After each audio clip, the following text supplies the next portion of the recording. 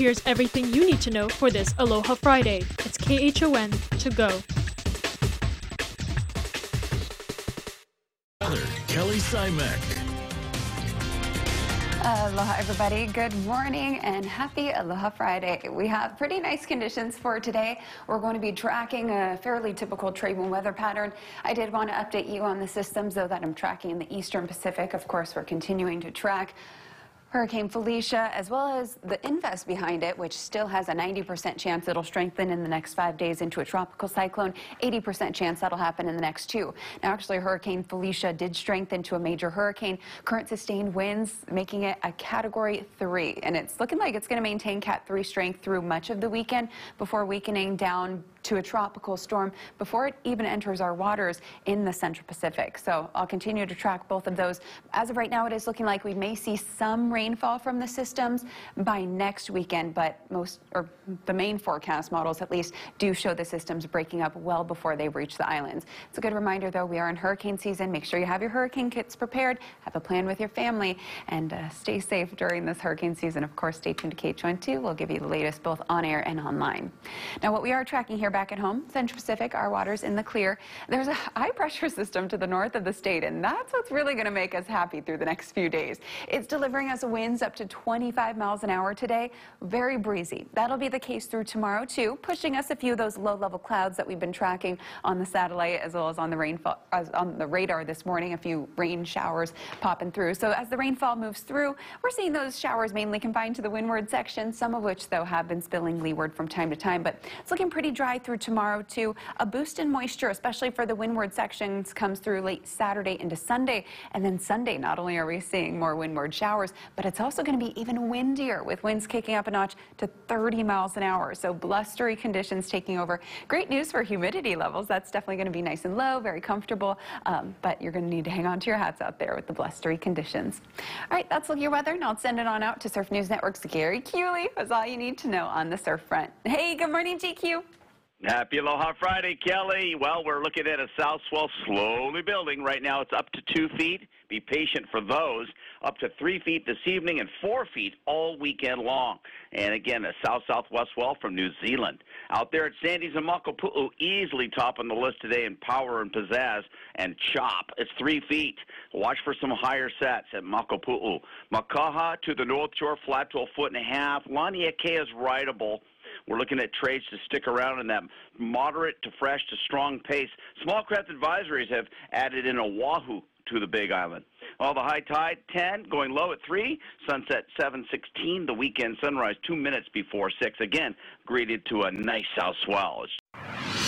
This just into our newsroom. The Federal Aviation Administration has put a temporary stop to trans-air operations in Hawaii. As of midnight, the FAA ordered its parent company, Rhodes Aviation of Honolulu, to end operations until FAA regulations are met. They say an investigation was launched last fall looking into the maintenance and safety practices of the company. And on June 13th, the company had 30 days to ask the FAA to reconsider, but it did not. Now, this decision is separate from the ongoing investigation into the July 2nd plane crash into the waters off Oahu. As of last night, the company had one operational Boeing 737-200. Here is today's Need to Know.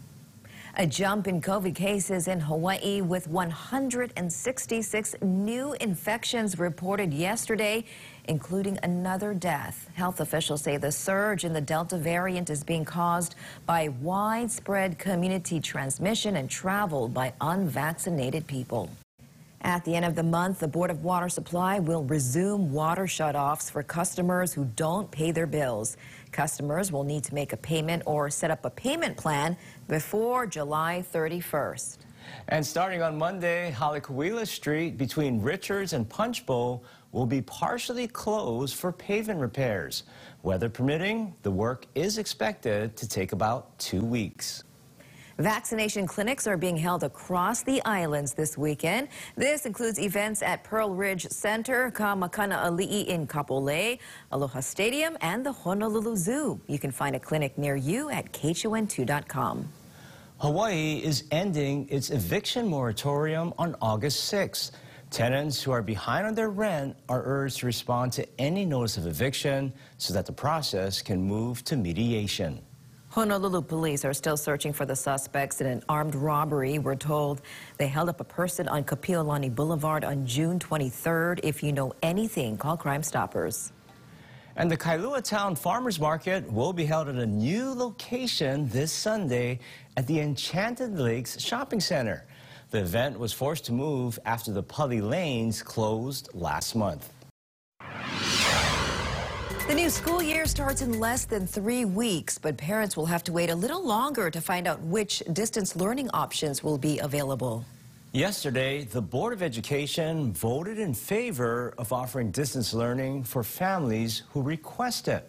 Superintendent Christina Kishimoto says plans will be announced by each complex next week. But some teachers are very concerned about having to teach face-to-face and online lessons at the same time. Having to teach students in 2 different formats simultaneously was hard.